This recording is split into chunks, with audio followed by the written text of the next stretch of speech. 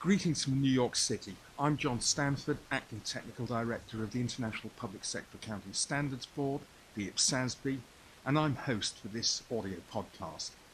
Before we begin our meeting highlights, I'd like to thank IFAC for hosting our first meeting of 2016, which took place from March the 8th to March the 11th.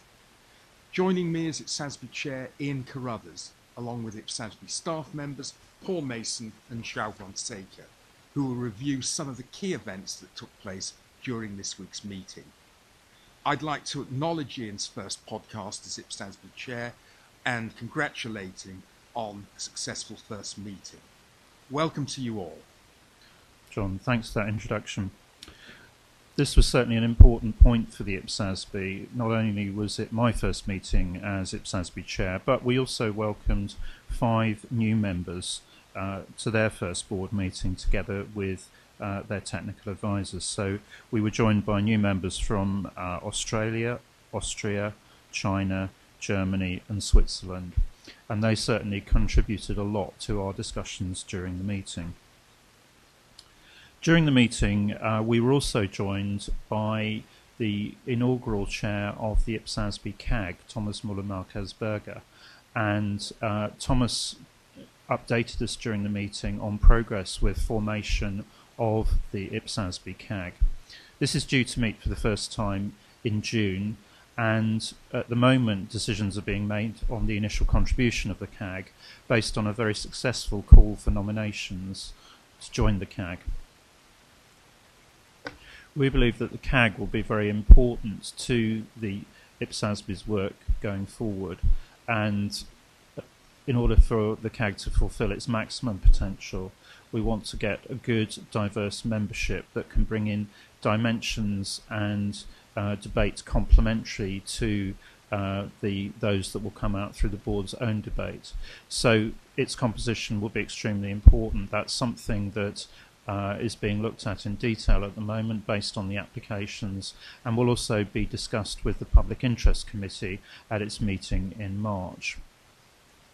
The Public Interest Committee, as I've said, will meet in March. That will be its 3rd meeting. So there are a number of topics that will be discussed in that. In particular, the PIC will conclude its consideration of due process documentation that it commenced at its earlier meetings. Thank you, Ian. Joining us for his second podcast appearance is IPSASB Manager Standards Development and Technical Projects, João Fonseca. João's here to discuss changes in the way the IPSASB communicates its view of the entities for which it's designing IPSAS's and Recommended Practice Guidelines, or RPGs. João, can you update us on developments on the applicability of IPSAS project? Yes, John, thank you.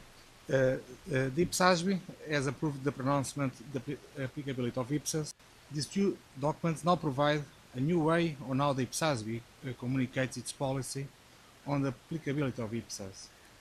The preface to IPSAS provides a positive description of the public sector entities for which IPSAS are designed, which is drawn from the conceptual framework.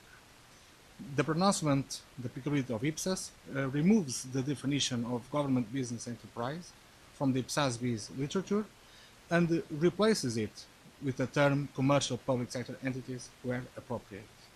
The IPSASB decided that the term commercial public sector entities should not be defined or described. Instead, regulators should make decisions on what a commercial public sector entity is. Thank you for that information, João. IPSASB issued a very important consultation paper on social benefits in July 2015. IPSASB Principal Paul Mason will now tell us more about the board's discussion on the response to the consultation paper's proposals on the definition of social benefits and the scope of the project. Thank you, John. In the CP, the consultation paper, the IPSASB defined social benefits as benefits provided to individuals and households in cash or in kind to mitigate the effects of social risks. This narrow scope included social assistance and social security, but excluded employer-sponsored benefits that were already covered in IPSAS 25. The approach draws on that in GFS, Government Finance Statistics. Some respondents supported this scope, as they felt that alignment with GFS would assist them when it came to classifying transactions. However, other respondents had concerns that the narrow scope could result in transactions with the same economic substance being accounted for differently. The IPSASB was content with the focus on individuals and households, but accepted that social risks raised some issues, so the board directed staff to undertake further work on the scope, taking into account respondents' concerns. Thank you, Paul. If I may, I'd like to turn back to Ian for some comments about the developments on the linked projects, revenue and non-exchange expenses. Thank you, John. This is one of the very important projects on the board's work plan going forwards, bringing together consideration not only of our exchange revenue standards, but our IPSAS 23 non-exchange revenue, and planning to cover the very important area of non-exchange expenditure. Really, the challenge that the board faces is that the ISB has put forward new thinking on the performance obligations approach in IFRS 15, and the real challenge for us as a board is to say, well, there are a lot of new ideas there. Potentially some of them may well be useful in what we previously considered as a non-exchange space. So then the real question is, how far can the principles being applied in IFRS 15 be applied in that new space? We also are taking the opportunity to consider our own IPSAS 23 standard, which has now been around for a few years. So there is actually an accumulating body of practical experience on how that standard works in practice, which we need to bring into the update of any residual standard that we have in that area. And the board has decided that there will be a need for two standards, because although there's a lot of potential to apply the IFRS 15 ideas on performance obligations with areas where there is no performance obligations, such as taxes and some forms of transfer, there will need to be a residual standard as a successor to IPSAS 23. Considering non-exchange expenses is certainly also causing the board to consider some very fundamental areas.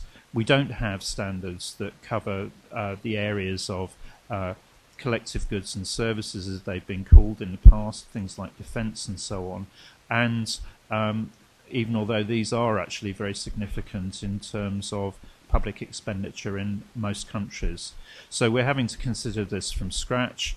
Also in this area, we're having to look at the potential approaches that we might take to non-exchange expenses, but be consistent with the ideas that we're developing in terms of social benefits. There's also a question about to what extent we should mirror in this area the ideas that we're developing on the revenue side. All of these are the reasons why we've actually decided that there should be one consultation paper which will cover all of these, and we're intending that that consultation paper will come out later on in the year. Thank you, Ian. Could I ask you to say a few words about the improvements, ED, that IPSASB looked at this meeting, and perhaps also talk about your outlook for 2016? Thank you, John. Yes, the improvements project for 2015 was important in a number of respects. Previously, the annual improvements projects have tended to focus mainly on the improvements coming through as a result of the ISB's own improvements program. This was the first time that we'd used the improvements program to bring forward proposals to change certain aspects of IPSAS in order to increase alignment with government finance statistics, and also we took the opportunity to address a number of areas in the conceptual framework and to make consequential changes to our standards, as well as making some general improvements to IPSAS. So the improvements program was much broader in this particular case. And the board approved that standard unanimously, so that's an important foundation for us going forwards. In terms of the board's work and priorities going forwards, we certainly reached an important milestone in December with the approval of 3 exposure drafts: cash basis IPSAS, IPSAS 25 improvements, and most particularly public sector combinations. And that put the board in a good place for moving forwards in 2016 with a slate of very important public sector specific projects. We've talked about a number of those already in this podcast, but later on in this year we will also commence projects on public sector measurement and infrastructure assets, both extremely important areas, as well as projects on leases and also financial instruments convergence with IFRS 9 as issued by the ISB. So a very broad work programme which should actually have something in it for most constituents. Also during this year there are a number of important developments. In particular, next week we have the first meeting with public sector standard setters from around the world. We will have about 70 delegates meeting together from not only IPSASB but also probably around about 20 different standard setters from countries around the world. The Governmental Accounting Standards Board in the US is helping us to host that, and we're looking for a very rich discussion between standard setters, firstly to increase their understanding of IPSASB's work and where we are on projects, but also to gain their input to those and their thoughts on projects that they're working on that aren't currently on IPSASB's work programme. So we think that will be a very successful event, and we think that will have a strong influence through those new relationships on our work programme going forwards. Thank you, Ian. I'd like to remind listeners that Ian and Paul presented an informative webinar on Monday, March the 7th on the IPSASB's Exposure Draft 60 Public Sector Combinations.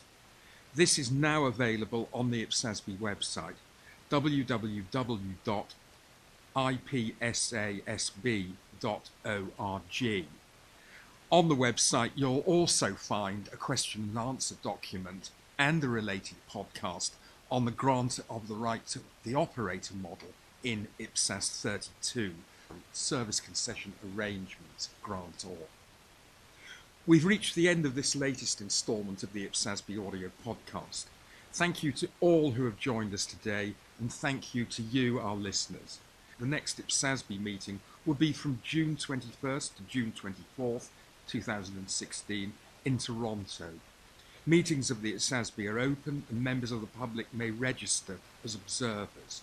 More information is available on the IPSASB website.